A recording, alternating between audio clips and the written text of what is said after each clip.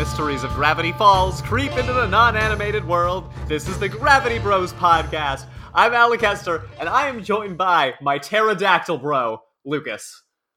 My pterodactyl. This is my T-Rex bro, Alec. My Spinosaur bro.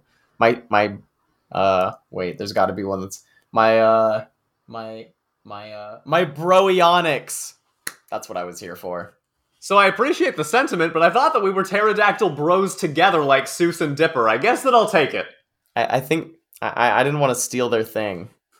All right, I'm stealing the thing because I gotta say, Lucas, I think that pterodactyl bros could have been an underrated name for this podcast if we hadn't gone for Gravity Bros. Okay, you're not wrong. That actually would have been sick. That is definitely would have been a cool thing. I will not lie. Yeah.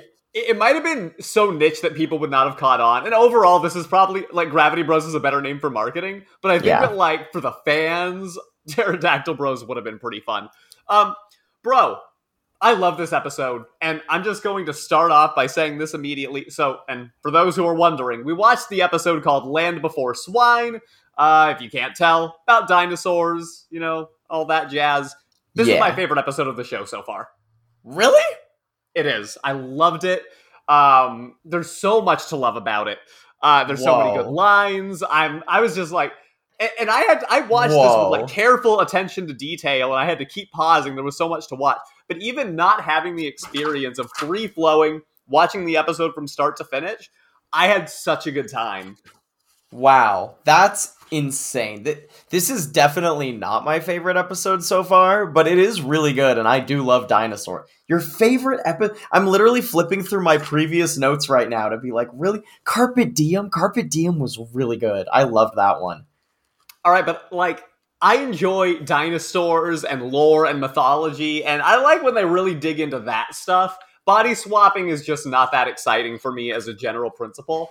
Well, I'm just thinking like plot. See, I'm more concerned with the plot of the show and the arcs of the characters, and this is a filler episode in the scheme of things, so I could never... It is absolutely not! We're gonna fight about this! This is a great plot episode! Oh, why? Okay, let's just recap it. Okay. As we get into the plot, we'll get into the plot.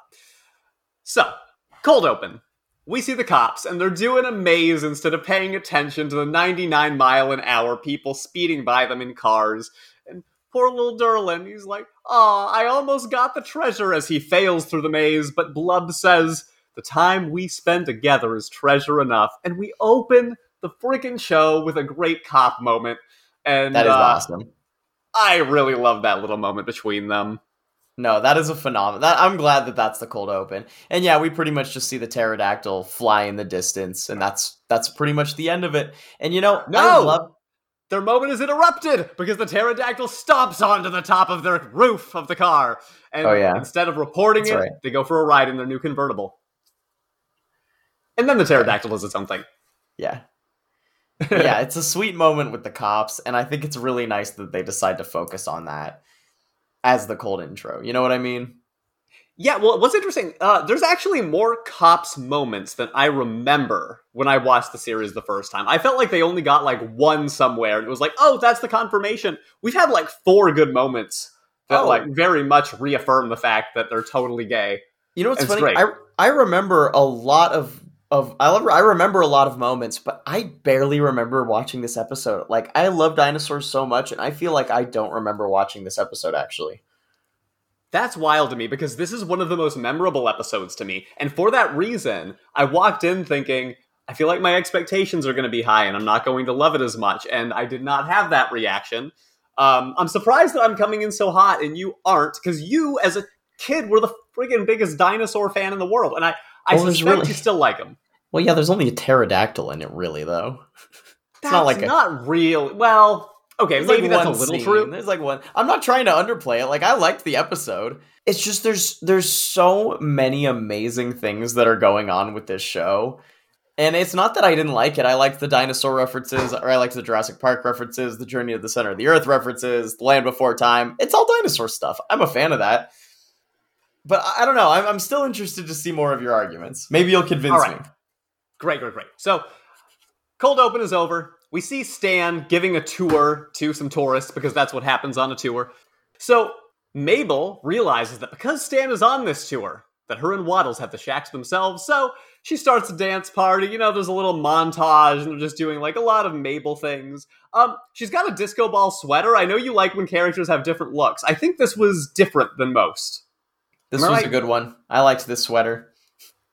I don't remember if she wore it for the whole episode or not, but that was a good one. I noticed. Solid. I'm trying to pay more attention to those little details because you seem to be really good at it. And I feel like I noticed a decent amount in this episode. So, I'm going to let you know about them. Okay, so maybe I didn't notice as much in this episode. Because I remember in the carpet episode how I was pointing out some certain things that I still can't totally spoil. Yes. Was there anything like that in this that I missed? I believe so. Unless I'm confusing it with something else from another episode. But I believe somewhere as I go through my notes, we are going to find one or two things that are like that. We'll see. Okay. Yeah, so Mabel tells Waddles he's her favorite pig in the whole wide world. Stan trips over them napping, and we get an idea here that Stan does not care for Waddles very much. You know, Waddles is eating his pant leg, so he tries to get him to go outside, but Mabel objects because it's dangerous. Stan doesn't dispute that, but he says it's the natural order of things anyway. Humans don't roll around in their own filth. Mabel replies, and maybe. Well, except for Seuss, accurate. And Mabel replies, and maybe we're the lesser for it. Maybe we're the ones that should be put outside. Think about it. I was wondering your thoughts on that, because I was like, I feel like Lucas is going to have a reaction to that statement. Oh, really? I thought it was just a funny satire of people who say random arguments about, like, animal rights. So, you don't particularly agree with Mabel? No. I know. That doesn't make any sense. There's no logical reason. Here's a reason. You love being outside. Am I correct that you once spent like a month outside? Well, yeah, but arguing that someone should be put anywhere is pretty tough. It's hard to make that claim. Is it fair to say that about animals? I think if you give a conditional, you could say it. All right. AKA, I'm done trying to pluck wisdom out of you.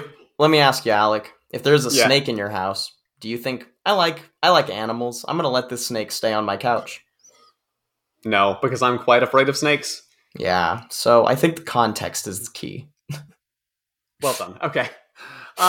Meanwhile, Dipper and Seuss are on a mission. Seems like Dipper found some news stories about something hiding in the woods of Gravity Falls, something that rips the hood off the car, as we get the reference to what happened in the cold open. And Dipper comes up with an elaborate plan to photograph the creature. Surprisingly to me, it does fall for his trap and eats this steak he planted, so the cameras go off and he gets the shot.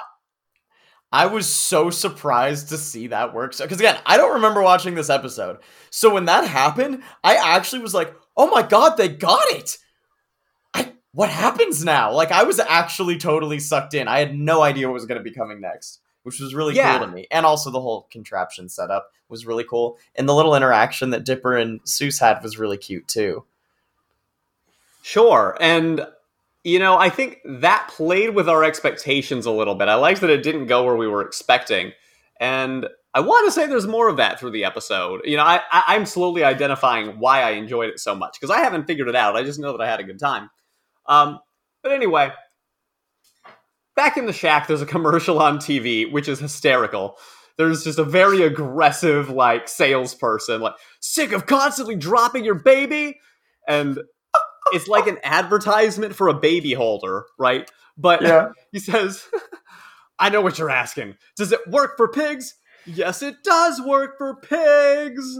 It works for pigs. And it's so screaming and over this. It's a very funny parody ad. I liked it. Yeah, like a wrestler is shouting at you. Yeah.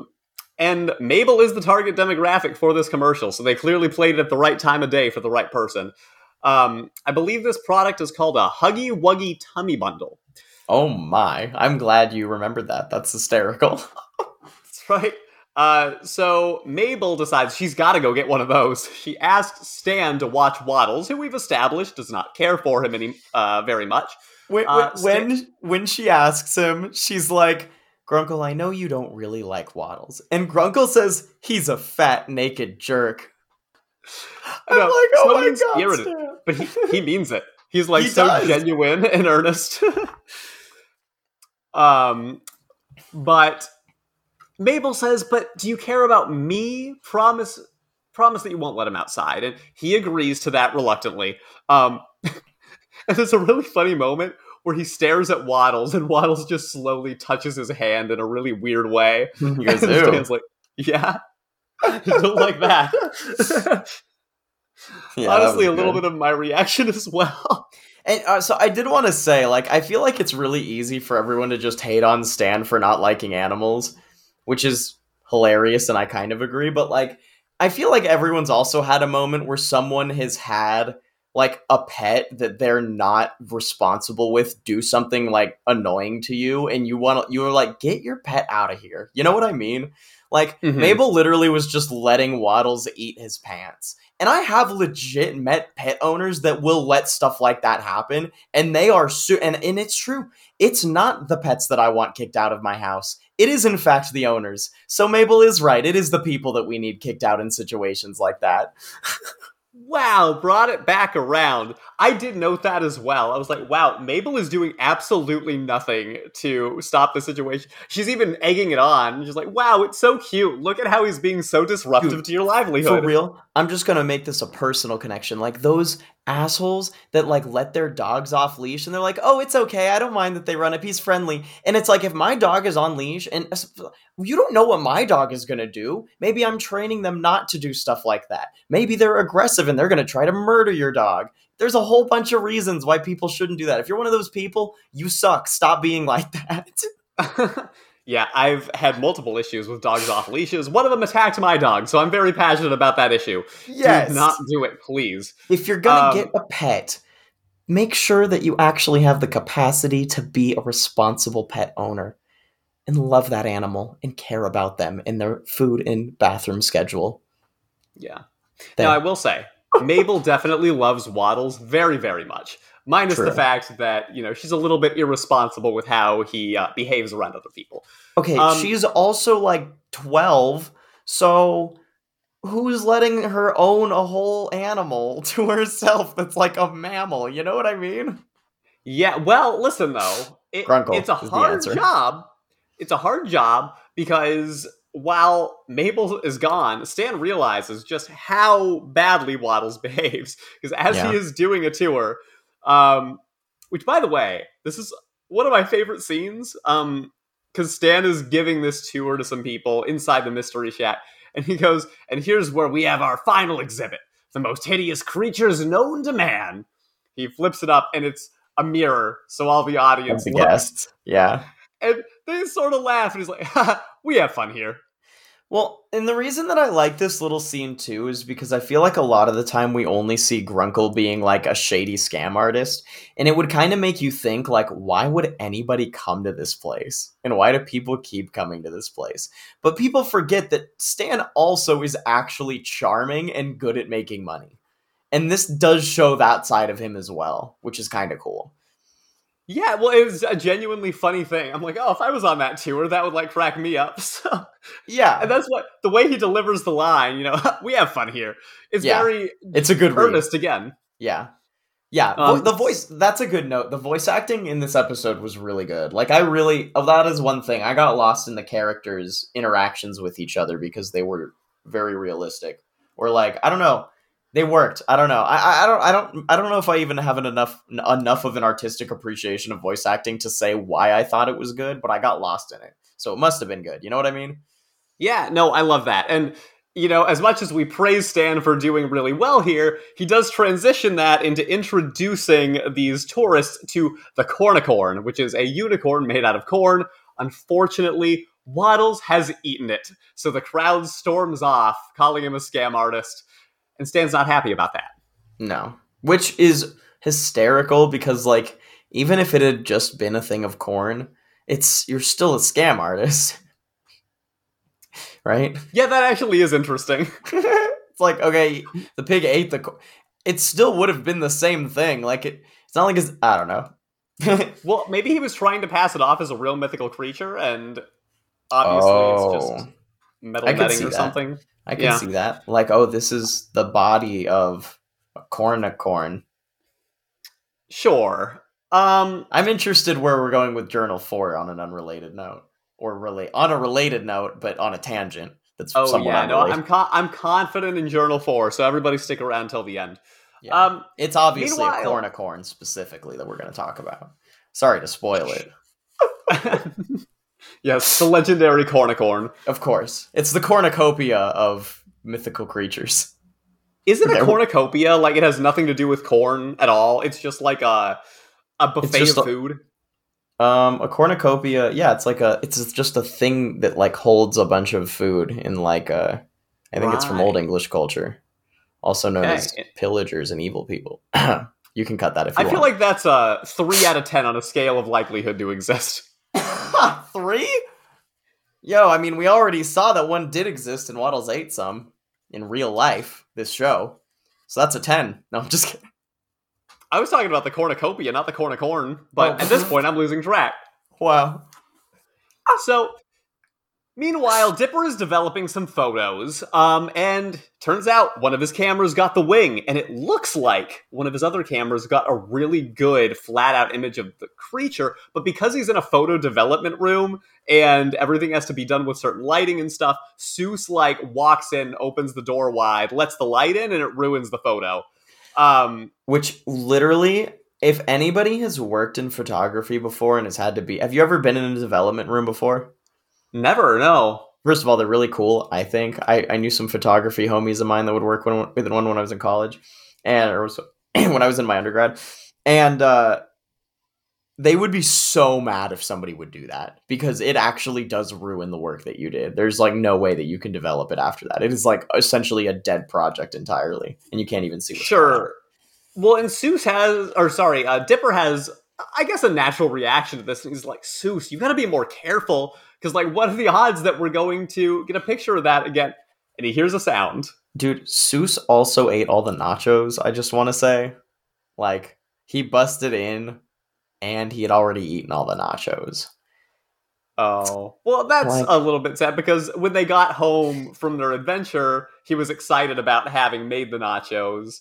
I actually thought Seuss was adorable in this episode, even though he made some mistakes. I liked his enthusiasm. Yeah, me too. I actually have a lot of thoughts about Seuss in this episode, but we'll get into that. Me too. So they hear a sound outside because alongside this photography thing happening, Stan's frustration had made him decide to go ahead and take Waddles outside. And he immediately, in like 2 seconds, gets picked up by the pterodactyl. Like Stan learning the lesson in real time as fast as he possibly can. This was a bad idea. Well, he doesn't really to him, this still necessarily wasn't a bad idea yet. Well, okay, sure. But he knows that it blew up in his face, regardless of whether the idea was sound or not. Well, he at least knows that he's going to have to cover for the pig getting eaten, but all of this still could be a good thing in his head. Maybe. Yeah, Stan's actions are questionable, I would say. Because he gets called on this very fast, because Dipper and Seuss have now run outside, and they're stoked because the pterodactyl is there, but Stan is not looking too happy. I do love that scene, actually, too, where they're like, oh my god, they're all excited, and they turn around, and Grunkle's just looking at, like, he does have a look of, like, oh shit. That is the look on his face. And I do appreciate that that's the look on his face, and he's not just passing it off like it was nothing. He is like, oh no, the pig was taken. Oh, the pig was taken. Oh, okay, the pig was taken. The pig was taken. You know, that process? Yes. What do I do now? Yeah, and so that was exactly the look on his face, and they animated it well, and he's voice acted it well, too. Well, and to make matters worse, Mabel immediately shows up, which writing-wise is so funny. Well, yeah, her line on that was also 100% hysterical, spot on. Hey guys, what's up? Everybody, whoa, awkward quiet. Which again is totally something that somebody would do, especially like Mabel. Yeah. She's not actually affected by the awkwardness, but she almost feels like, oh, maybe everybody else is, so I'm going to break the silence on behalf of all of them. I like to do that a lot. I'm also someone who would do that. Yes. So then Grunkle just straight up lies to her. He's like, I didn't put Waddles outside. Waddles was inside with me. I was nurturing Waddles like a respectful mother of Waddles. And this pterodactyl, and the flashback scene in this is so funny. The pterodactyl bursts into the house, like almost with fists. I don't remember if it was probably wings, but in my head they were fists. Just like picture at the tips of the wings, just like giant man fists. Okay. Bigfoot fists even, actually. So yeah. Now Lucas is embellishing. Yeah. Yeah. So in this little totally true flashback story, Grunkle punches the pterodactyl and loses the fight just barely, just narrowly missing in an epic duel with the pterodactyl. And Mabel like totally straight up believes the whole thing. And it's like, Grunkle, you tried your best. It's okay. I know this must be hard for you. Yeah. Well, my favorite part is at the end of the story where his dramatized version of himself says, "Why couldn't you have taken me?" That's right. Yeah, why couldn't you have taken me? Now, so here's where there's a little touch, Lucas. And you said, point out stuff that you noticed. Dipper says to Stan, but you don't believe in the paranormal. And Stan says that dinosaurs aren't magic, they're just big lizards. Get off my back. But the way his eyes move in this scene shows I actually feel like I got caught in something here and I don't want to give something away. Oh, well, bro, I mean, there's something like that going on in the plot. But that's my point, is you're saying there's nothing to the plot here. The pig. Oh, you mean the plot of, like, the episode itself? Yeah. He's trying not to get caught about Waddles. Well, okay, but that's irrelevant. The point is that he obviously knows that a dinosaur picked up Waddles. He saw that with his two eyes, and so did everybody else. So that's not a lie that he can cover up. But this is Dipper telling him, you don't believe in the paranormal, and he's trying to cover that up. Because obviously, well, we are led to believe that Stan knows something about the paranormal because of that weird scene from the beginning of the series.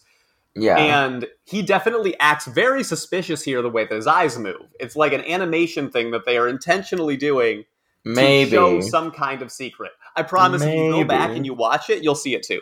Maybe. Well, I remember the scene. I remember seeing that and thinking like maybe there was something there, but it felt more related to the plot of the. It felt like it was too. It was too more obviously connected to the internal plot of that story that it seemed like it wouldn't make sense to be related to the other thing.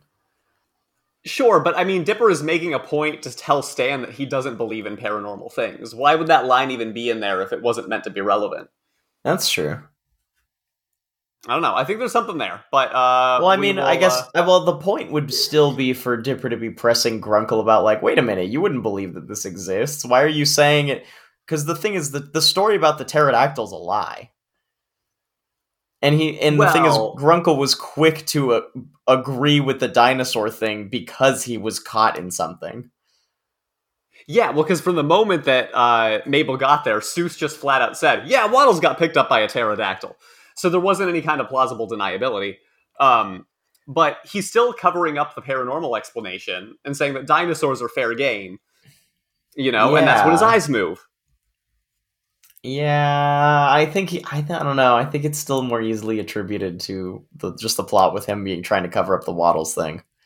Discord peeps, if you watch this episode after the fact, please tell me if you think that this indicates suspicion and that they were trying to give us subtly. A little something there. I wouldn't say it's nearly... I would not say it's as remotely as much as the thing in the other episode, though. Well, sure, because this is more of a... this doesn't have, like, any kind of a specific artifact that's supposed to be important later. It's really just an eye movement and, like, the way that something's said. But it's still relevant. And it's still one of those cool things that if you really see it, subtle. It's cool. Really subtle. Maybe. Let it be cool. Could be cool. All right. So anyway, after that, Mabel sadly looks at a photo of Waddles, but Dipper says they are going to go catch that dinosaur and save her pig. I really like Dipper's motivation to go and help his sister here. They are able to follow the red yarn because it accidentally carried it through the woods, and Seuss makes the pterodactyl car Dipper corrects the pronunciation, but Sue says, well, no one knows because they weren't actually around in the dinosaur days, so. It's true. You couldn't know how they natively said pterodactyl, so. That's right. Another really amazing moment to me is that Seuss is working underneath this car that he's built, and he has like a near-death experience. Oh, yeah. Where the car almost runs over his head, and he just goes, I almost ran over my head there. Wow. Yeah. And like, he just has a moment of existential, like, I almost died. Like, my entire life could have just been over in that freak thing. And the way that it's delivered, again, voice acting for this episode, honestly, it chilled me a little bit. I was like, oh man, like, that was just in there. Oh yeah. I've been there. Yeah, well, see, I've known a bunch of people in my life too that I like love to death. They're so sweet, they're so nice, but they actually are the kind of people to like do stuff like you know, they're not like very physically competent. They don't have a lot of spatial awareness for one reason or another, you know. And the thing is, and there's a lot of people like that. It's not like not everybody has those skills. And I think that like I think of the concept of trust, right? Some people would say that people like that aren't trustworthy, and I'm like, it's not that you can't trust them. It's just you need to trust them at their capacity. You know what I mean? And you just kind of got to work with where everybody's at. So like in the Seuss situation, just don't give Seuss the physical challenges that are very catastrophic, and, you know, give those things to people who are good with finite physical movement. You know what I mean? It's just different people are good at different things kind of argument. You know what I mean? Yeah, well, that's a good point. And what's cool is, you know, this could have been played off for like a quick existential gag, but it goes somewhere because it leads Dipper to sort of start expressing concern to Mabel that Seuss is, you know, messing stuff up, and he might mess more stuff up if they are trying to go find Waddles. And there's like a little montage of him making mistakes. One part of the montage is just, oh, sorry, dude, I killed that fairy. And that was wild. Kill count! Seuss has a guaranteed kill count now!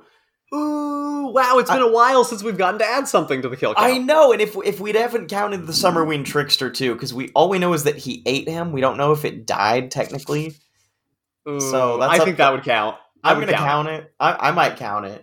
I don't know. I don't know what the consciousness of the Summerween tricksters. I don't know how that system works, but guaranteed, we just 100% saw Seuss murder a fairy. That happened. Yeah, that was wild. Yeah. So obviously it was in the past, but it counts. And Dipper is about to tell Seuss, hey, maybe it's not so good if you go on this mission because this, you know, not your skill set. But he gets cut off, and this is a little bit tropey, but it still moves the plot forward, where Seuss says, but I made us Pterodactyl Bros shirts. And Dipper can't be like, oh, I want you out of this now, because those shirts are awesome. I've been there, man. I've been there so hard. I have a specific friend that I'm thinking about that I've been there with all the time, and I'm just like, man, I love you to death, but I would absolutely worry about you, like, getting me killed by a dinosaur in a situation like this, like 100%. And I'd want them to come because I like them, but I'd be literally endangered. I was sort of thinking to myself, like, Dipper's being hard on Seuss in this episode, but when you really think about the stakes of the situation, that it is potentially life or death, it does change things a little bit. It's kind of like a fair thing to be concerned about.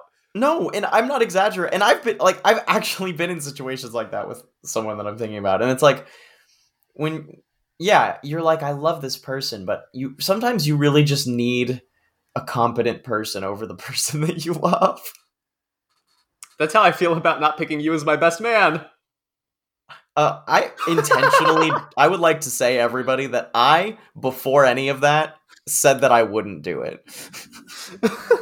You did not. You said, listen, you can ask me if you want, and I would say yes, but just know that A, B, C, D, E, F is probably how it'll go. And it was a very genuine thing for you to say. That was me saying no in the polite way, knowing that he wouldn't want me to do it had I made those points. Yes. And I just which are all true. Oh, man. Good stuff. See, I'm not the competent friend in those regards. I don't know marriage norms, it's true. And I'm not going to find them out. No, dude, no, listen. I love you. And it speaks to your earlier point, which is people have different strengths at different things. And you do want people in the right situations at the different time. So, exactly. Because you do want me as your show host still, at least, probably. 1,000,000%. There's nobody better for that role than you. I see. He took the wholesome route instead of going with the bit and making me look bad. Look how nice that is. That's right. I could have been like, "Oh no, I've got a list. You were just the 7th one who said yes." Yeah, be like, "Yeah, I'd cancel my meeting at 4." Anyway, guy, you were saying. Yeah, so they back out in this car that Seuss made, and he shouts, "Bros before dinos!" All right. That was kind of funny.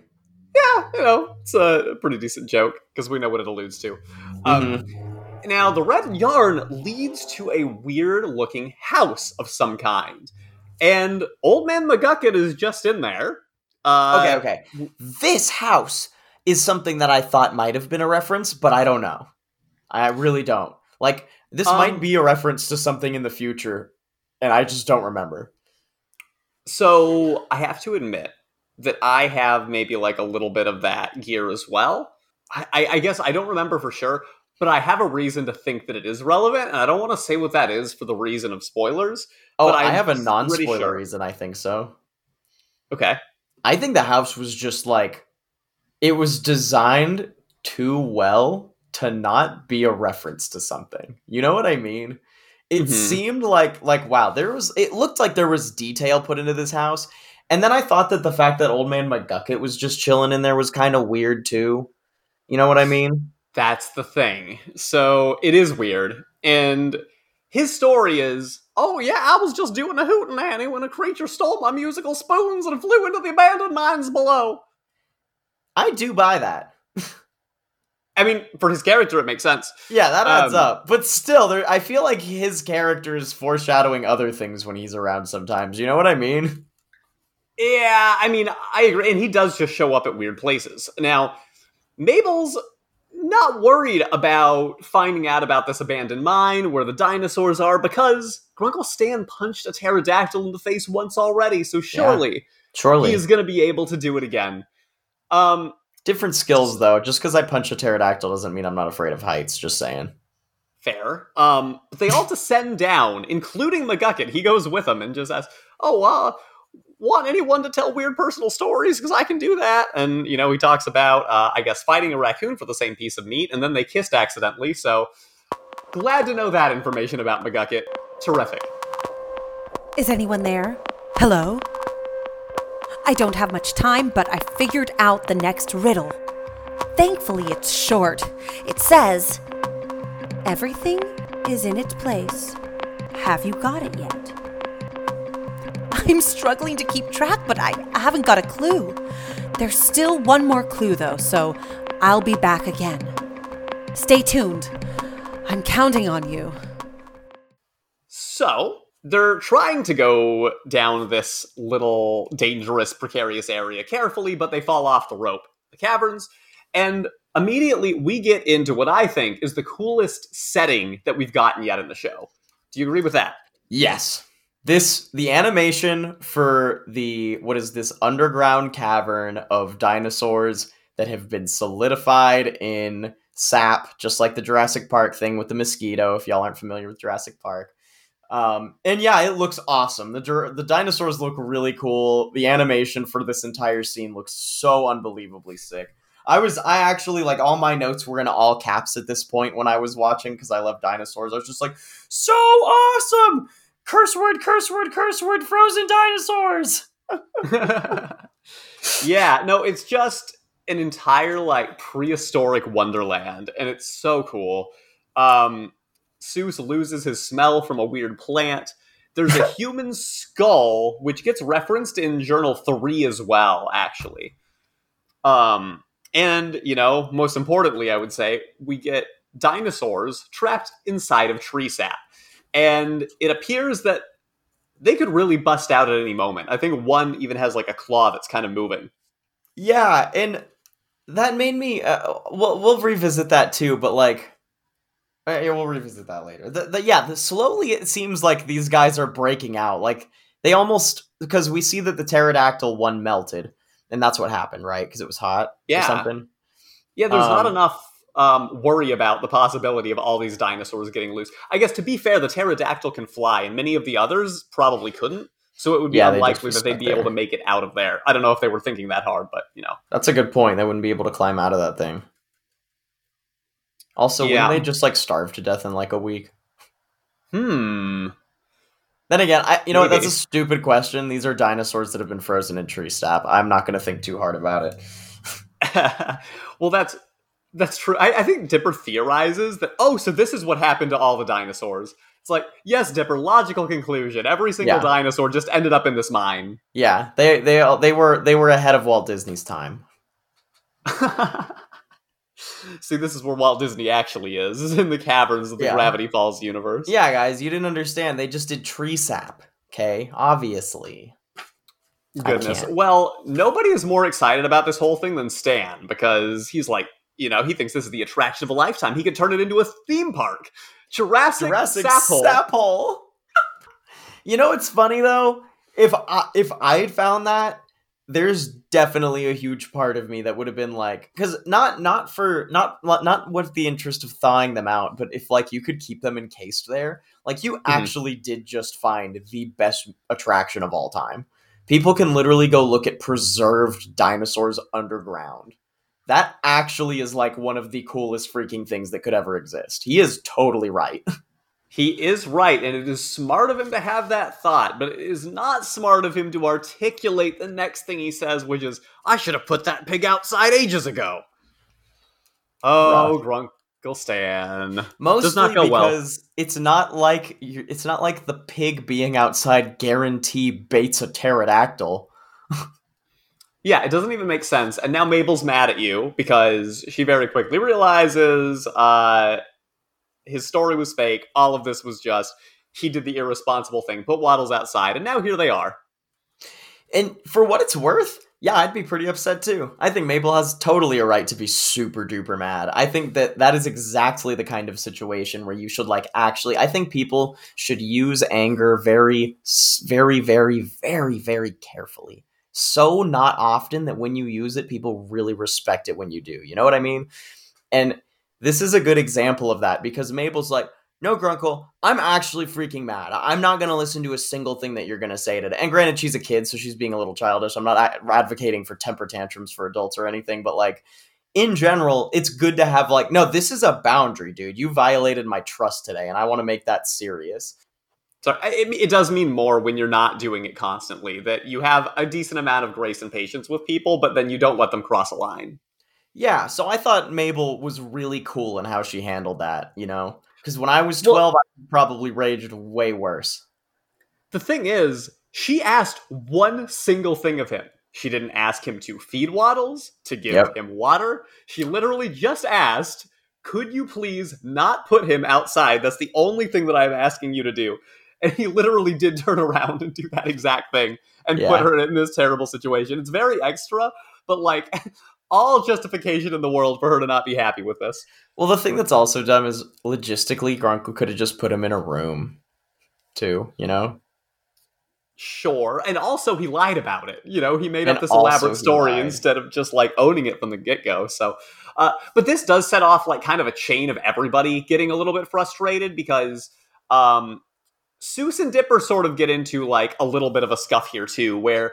Seuss is like, oh, well, we just followed the yarn, but it turns out he actually lost the trail by picking up all the yarn, and then he knocks out a lantern so they lose their light, and Dipper just sort of freaks out at him, and even, shit talks the shirts. And this crosses the line a little bit for Seuss. He's mad when he's talk shit about the best friend shirt. I know, that was, really cold, to be honest. I get the frustration, but Seuss, I feel like this is the first moment that we've even seen Seuss snap for a second. He just goes I have a bit different body type, dude. Oh yeah, that's right, because the kicker is that the shirt is too big for Dipper, and that's what he's making fun of, is the fact that, the shirt doesn't even fit him, and, Seuss, I guess, he just did the same size, which, it's a mistake, but I think that, this sort of goes after something about Seuss that makes him, not feel super secure, and that's kind of... Yeah, I agree. I mean, it was a point where, Dipper didn't handle it well because he got mad and exploded when he should have like tried to just be a homie and be like, "Hey man, could you mind if I handle this?" You know what I like to say in situations like that? I like to make people think that I'm neurotic, and I'll just be like, "Oh, hey man, I'm like super control freak about this. Do you just mind if I take care of this? It'll just make me feel better." You know what I mean? If you that's just an like interesting approach. put it on yourself and then nobody feels bad. You know what I mean? Then everyone's like, "Oh, that's just Lucas being Lucas." I think that part of Dipper's mistake here was that he had the semblance of knowing what he needed to do ahead of time, but he chose to ignore that instinct and bottle stuff up, and then he ended up exploding as opposed to just addressing it earlier on in the timeline where it would not have been so bad. Exactly. But anyway, while they're all fighting, McGucket has found a lantern. Everything's going to be fine, except because of the lantern, we can see that right behind him is the pterodactyl. Everybody screams.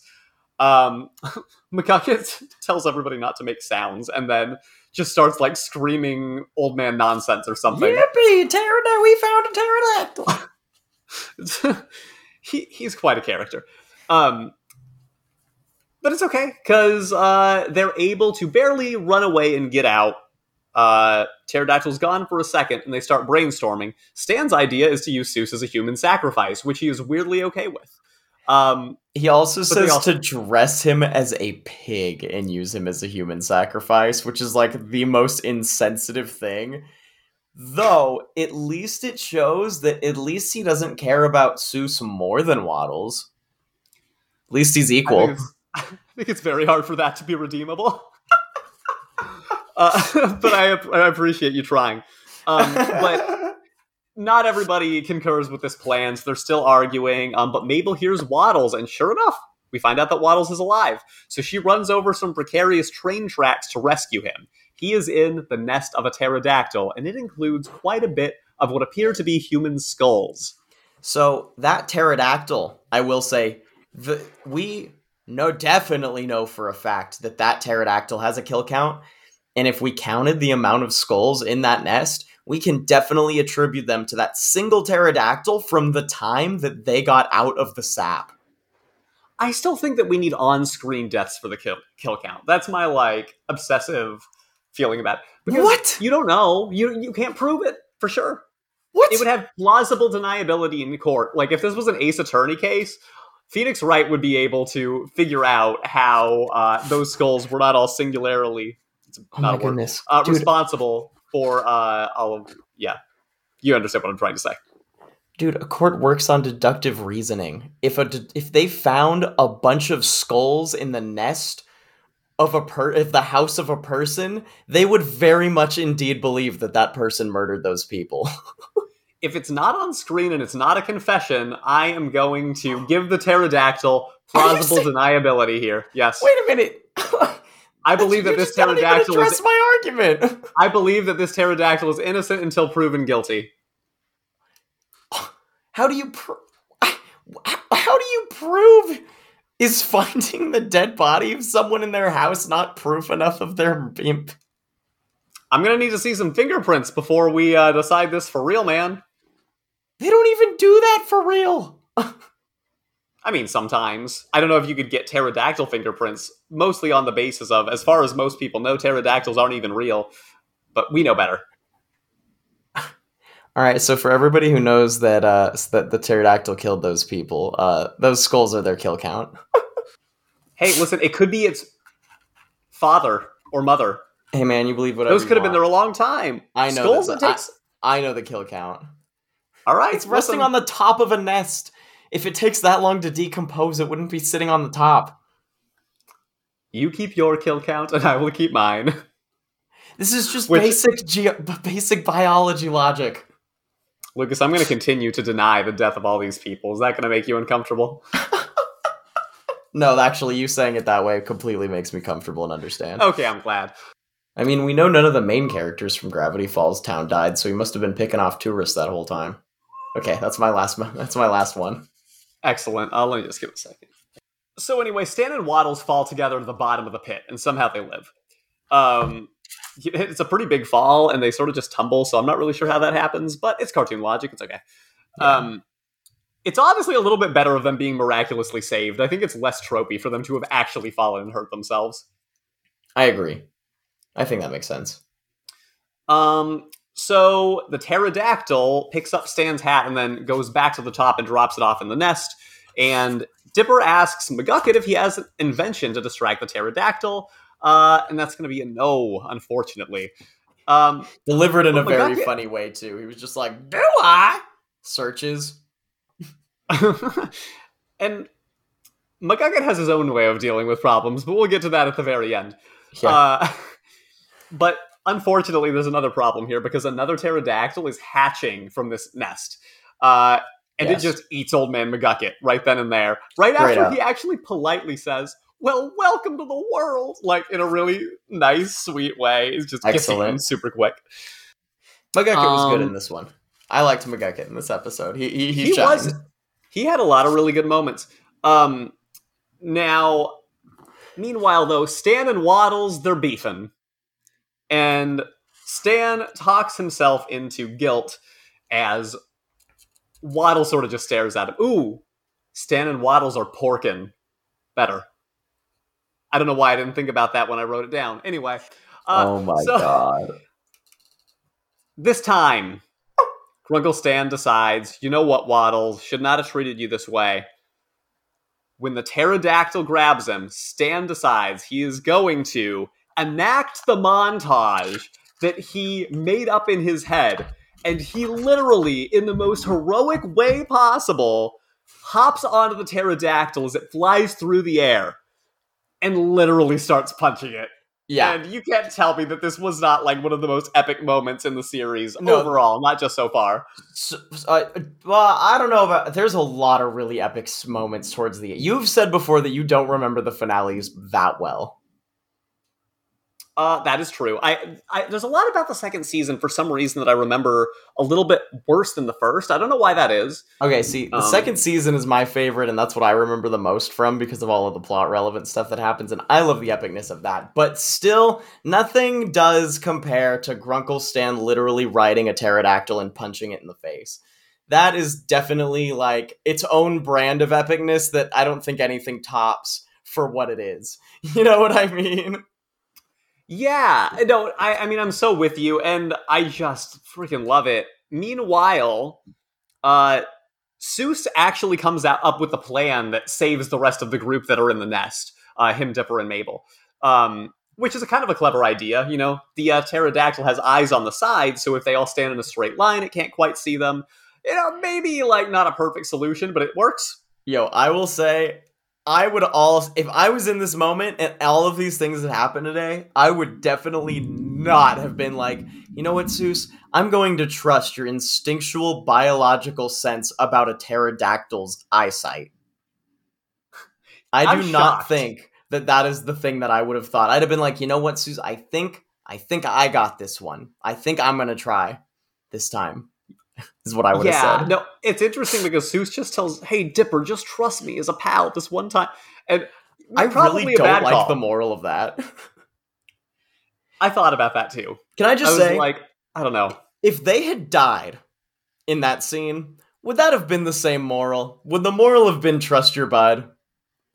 No, but it was never going to happen thanks to the writers. Yeah, but my point is, a lot of the times... Maybe you should just not do that, even if it's not the PC thing to do. You know what I mean? Well, let me ask, because this is basically, essentially, I guess, how the Seuss arc sort of ends this episode. You know, a little bit later, he has a bros before dinos one more time moment where he, like, gets everybody out of the cavern from a geyser. But aside from that, let's, like, close the loop here on Seuss. What's your big takeaway? Because you said you sort of had thoughts about how Seuss was portrayed in this episode. I felt like it was more character development that we've got from him up till now. So what I love about it is like the complexity of Seuss as a person, and him being lovable but slightly incompetent, but still a genuinely good person and really trying to help and be a friend. And I think that it gives you a complex view of a human being that I related to, because I've got a friend, you know, like I said, I was relating to that. And I liked how they do it. I don't know if I agree with the approach that they gave for Dipper, which was they just pretty much just like, you know, it seemed like they almost didn't finish the moral to me, because it was like, oh, just trust your friend. Because to me, it was almost like, wow, they set that up as such a complex interaction to deliver a really basic and probably not true moral. You know what I mean? Yeah, I guess that's kind of true, is that the Dipper side of it, he doesn't really get vindicated anyway, even though he had some reason to be genuinely concerned. I think the resolution maybe barely comes when Seuss is trying to tell him, like, listen, man, I know that I messed some things up and I'm not good at everything. And I guess that was like the very brief moment where they were trying to wrap that up, where Seuss at least acknowledges that he has shortcomings and he's not going to be good at every single thing. But the thing is that you're right, there was nothing about this specific situation that should have made him any more trustworthy than the other ones. It would be one thing if it was a specific strength of Seuss. Exactly. Like, he's really good at dinosaur biology. If they had even set that up, even if they had like shown him reading a book about dinosaurs at the beginning of the episode, so anything even like that, you know, even just to make it pass. But it was just some random thing, you know. Sure, and that's a really good point. I guess it doesn't fully take me out of it. Maybe it really was just, there's a lot going on in this episode, like a lot of really great stuff, and it takes time to set up a really good moral from start to finish. I don't think it took me out of it. I mean, I still loved how they portrayed Seuss. That's my biggest takeaway, was I just loved how Seuss was given so much complexity as a character. You know, even if I didn't love how they ended up doing the moral or like how Dipper handled it, you know, I still loved how Seuss was given all of this character development. Sure, and I can relate to a person who, a lot of the time, means well and is not competent in every single thing, truth be told. So I also like the storyline. Yeah, maybe everybody relates to that sometimes. Everyone should, because if you don't, then you probably think that you're better at some things than you are. I hate to say it. Maybe. Everybody's bad at stuff. You should be bad at stuff, because we need each other. That's a wonderful thing. It's good to be bad at things. Figure out what you're bad at, and then find lovely people that are good at it so you can be surrounded by good people. Yeah, there's a great Walt Disney quote, and I don't know it off the top of my head, but it's something along the lines of, if you don't know something, don't worry, because there are tons of people who will be very willing to fill your head with the information. And, you know, it's true.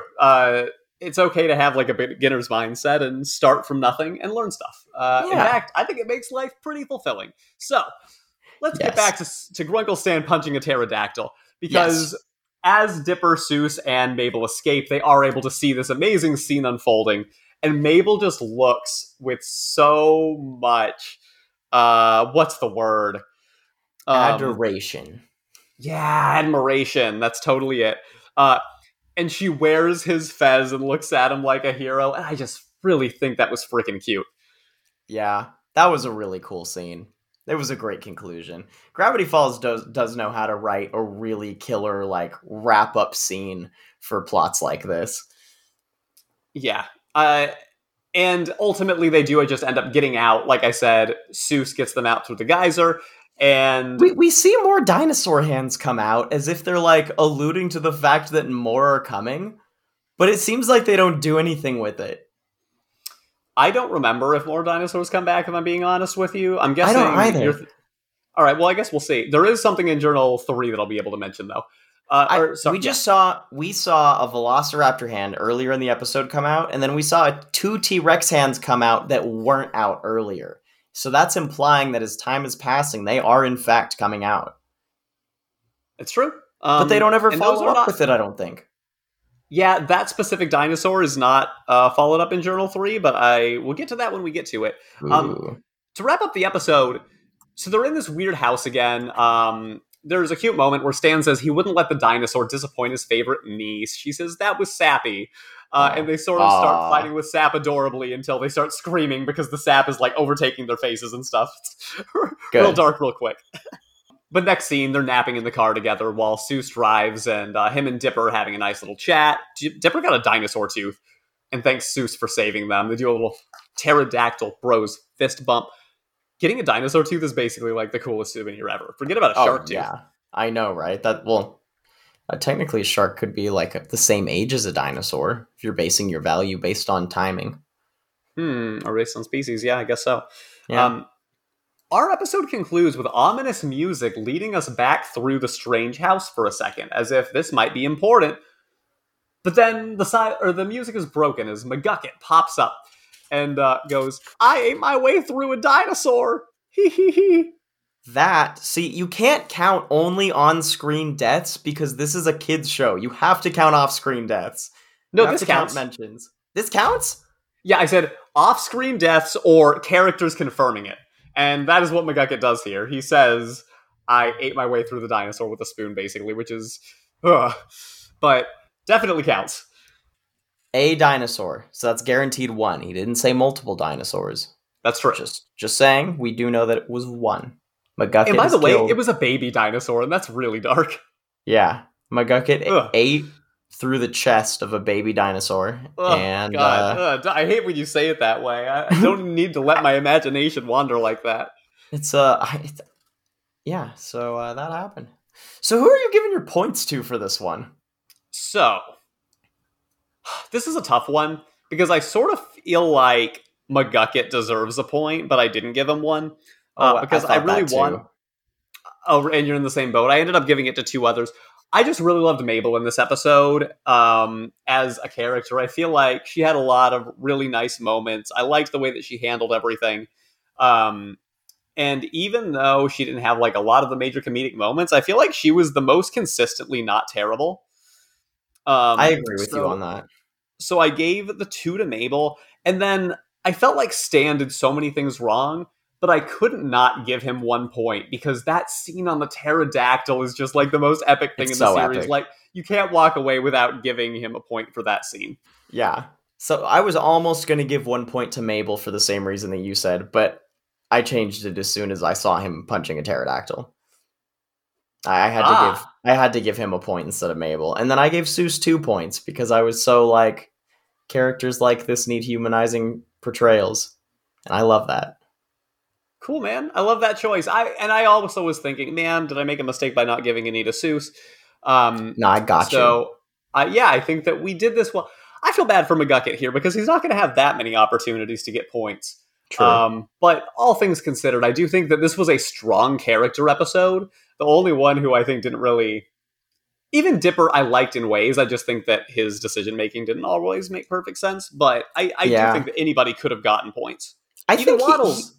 Dipper was almost the backboard for Seuss's exploration, though, and I kind of appreciate that in a way, too. Really good point. So let's get into some insights from Journal 3. Yes. Something that happens at the end of, like, in the end credits, right, is, I guess, Dipper or Seuss are, like, joking around or whatever, but Stan and Mabel are playing poker together. Stan folds with 4 aces because he thinks snorting is Waddles' tell. Mabel, though, admits to him that she's been cheating the last 8 turns, and he says, "Ha, that's my girl." Which is really sweet. It is really sweet. So why is that relevant to Journal 3? Well, there's a picture in Journal 3 of a dinosaur playing poker. Why would this be? Stan stole a dinosaur egg off screen. And we get an entire story from Journal 3, which could have been its own episode. That's awesome. Yes. So I guess he takes the egg, starts putting it under a heat lamp, and because it's taking forever to hatch, Dipper and Mabel were planning to put it underneath Stan when he slept, because of his creepy old man humidity thing, as it's written. Gross. But I don't know if it was the heat lamp or it being under Stan. The dinosaur freaking hatches, and it's a Compsognathus. They name it Compy, and we get like a legitimate like arc of what happens with Compy. He follows Mommy Stan around everywhere. Waddles starts hiding in Mabel's bed constantly, naturally to not be around a potentially dangerous dinosaur. That's awesome. But Compy starts learning from Crunkle Stan and starts pickpocketing tourists with its beak, I guess. It doesn't look like it has a beak on the pictures, but they say it. That's so funny. But it starts like taking from tourists and then scaring them away with a squawk that sounds suspiciously like "no refunds." That's awesome. That's so cool. Yeah, but so basically, what happens is he starts hoarding it like a dragon, and all of the gold is starting to accumulate. And Stan realizes he's not getting any of it because this dinosaur is becoming greed obsessed and wants all of the money. But not just for shiny things, because Stan tries to give him a gold watch to lure him away, and he knows it's fake. and instead gravitates toward the credit cards and the $20 bill. So it's actually like a legit money obsession from this dinosaur copy that they have raised. So eventually they do catch him with this new plan, and they give it to Farmer Sprott, who is the same character that gave Mabel Waddles. I guess he's comfortable handling unusual livestock. That's like an entire freaking side plot that makes no appearance in the animated show whatsoever. I love that. That's so awesome. Grunkle became a dinosaur mommy. I know. It's so strange. And like, what are the ramifications of this? Now there's a dinosaur just wandering around, and we're not going to get to know what that means. Potentially multiple based on the end of this episode. Right, well, that's a whole nother thing. We do get a little bit more about, like, the specifics of that area, but it's nothing super significant. I think Dipper just writes that he can sick the T-Rex on Pacifica if she ever gives them trouble again. Wow. They find a new dinosaur that has not been seen in the history book, so it's a new discovery. And that's cool. I guess the rule, according to Dipper, is, well, whoever sees it first gets to name it, and it was Seuss, so he calls it Rad Dog Ceratops. So that's a new name of a dinosaur for you in this universe. I love it. Rad Dog Ceratops. I know somebody wants to draw that. Oh, well, it's actually in Journal 3, so it's already been drawn. Oh, okay, never mind then. But yeah, if anybody wants to make their own dinosaur, like, have at it. People have been delivering on the fan art lately. It's pretty cool. Dude, people have been making amazing stuff. I'm so blown away all the time. Yeah, our Discord. If you all aren't in the Discord already, feel free to check out the Shameless Plugs channel to see the cool art that people are drawing. Yeah. So, Journal 4. This is an easy one for me, because we're going to get into one of my favorite cryptids that not everybody knows about. Okay. And I'm sure that you will know about it, because it was one of your Weird and Wild Creature cards. But it is the Kongamodo, otherwise known as what people think is a living pterodactyl. Oh, I'm so glad you did this one. This one's so cool. Yeah, so I'll go ahead and read the Cryptid Weehee entry, and we'll be able to maybe sift some stuff out. So Kongamodos are, and I think I might be pronouncing it wrong, it might be Kongamado, but they're large pterosaur-like cryptids living in semi-tropical regions of Africa, particularly in Zambia, the Congo, and Angola. Now, there's a lot of different stories that go with them, but I guess when shown pictures of a pterosaur, natives in the area have historically said that is the Kongamado to them. And this is a really interesting one to me. And my head almost went to something else, which is thunderbirds, which is some very big birds that people have seen in not only this country that we're in, but just the United States, but many others. I'm not putting those together. I think that we might have a future opportunity to talk about the thunderbird, because I think really large birds and the possibility of a pterosaur having survived extinction are very different types of things. Well, like dragons are different too. That's like a whole other level of mythology. Sure. And now, Lucas, you said in one of our first episodes that lake monsters seemed particularly unlikely to you. Do you feel like the idea of a surviving pterosaur is more likely than the idea of a surviving plesiosaur? Well, surviving plesiosaur and lake monster are not the same thing, just to make a quick clarification, because oceans are far more difficult to explore than lakes. So in terms of stuff happening out there, that's a whole other conversation. But in terms of so my whole deal with this one, so you know what, okapis are my favorite animals. And if you don't know what an okapi is, it's a cool looking giraffe zebra thing that lives in the Congo. And and okapis were discovered in sometime in the late 20th century, I think, if I'm not mistaken, right? Mm-hmm. And I think you're pretty close. Yeah, I think it was it was after 1900. I know it was after the year 1900. And for a long time they were considered cryptids because they hadn't been seen by biologists.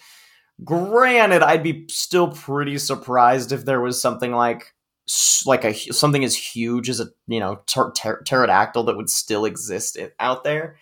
The idea of something like that having existed at some point to create those rumors, I do consider possible, for sure. Yeah, so what's interesting to me is, there's two sides to this, right? There is maybe the possibility that certain dinosaurs could have lived long. I think that something that flies makes more sense than a land mammal, right? Because you could fly to all kinds of different areas that may be difficult to find. Well, but I think also it's less likely that they would have survived the thing that killed all the dinosaurs, though, because their environment was the most destroyed by the fallout. So if you're a flying creature, you are like the least likely to make it. That's a really good point. And that's where surviving in the water seems to have made a lot more sense. Exactly. You know, there's still different people who believe different things about the dinosaurs. I don't actually know what the accepted scientific fact is. Like, I think it's a meteor just because that's what I've always been told, but I watched a video on YouTube recently. So obviously I'm a scientist, everybody take this as fact. But it seems to be that the current accepted scientific meta is that it was a big ol' asteroid that landed in the Gulf of Mexico and created the Gulf of Mexico. Okay, cool. So by that logic, I do think that, this is one of those things that's probably unlikely, but I also think that there's a chance, similar to lake monsters, where there could be some kind of beast that's not an actual surviving pterosaur, but perhaps an undiscovered animal such as the okapi that you mentioned earlier. Yeah. And I think the idea of a flying creature like that having survived, I don't know. I guess it depends on the area. Well, see, that's the thing. The idea of it being like a really big, colorful bird that's really rare, that's never been seen before, that, on the other hand, is that's 9 out of 10 possible, because new birds are discovered all the time, especially in areas like that. That's super likely. But this one would have to be real big. I mean, I guess same would be the thunderbird, but again, I said that would be a different conversation. I'm not saying they would still exist, like maybe they went extinct, but maybe they did at some point, and that's why they were considered a cryptid, because they were so rare that people didn't see them except for super rarely when they were dying out. And when they did, they were like, did you see that big bird? Let's put that on my mantle, because people are awful, and that's why we don't see them anymore. Sure. And also, there are surely extinct creatures that became extinct well after we started being good at tracking them. Yeah. Right? So it's possible that something like this existed and has since gone extinct, but it happened before it was ever tracked in the first place. And, I'm trying to rate the existence of it having, or I guess rate the possibility of it having ever existed. So I gotta say, this one's higher on the list for me. Yeah, I'll say 9 out of 10. You'll go that high? I think I'll give it an 8 because I still think it's a little bit of a stretch in the sense that big creatures that have not been discovered are a tough one. I'm not saying it's impossible, but if you can fly, you can evade a lot. Who knows what biological reasons you might have to hide. I'm not going to rule it out. I think that of all the beasts that we've talked about, why not the Kangamato? I think so. Sweet. All right, man. Well, the cipher for the week read, it works for pigs! That's ridiculous. It really is. This podcast is brought to you by the Brazilian Dragon Podcast Network. You know about them. They're great. Felipe Shimon was on our podcast. He's great. So feel free to listen to any of those. You can find more of Lucas and I on Hester Brothers Cartoon Theater on YouTube, and follow us on social media. Links in the description. I already plugged the Discord. Don't need to do it again, but it's great. And iTunes reviews are very helpful if you haven't already stopped listening. Thank you, Tessa Scarborough, for the cover art. Voice of the mysterious woman, Anna LaFleur. We will see you all next week. Happy sleuthing. Later, homies.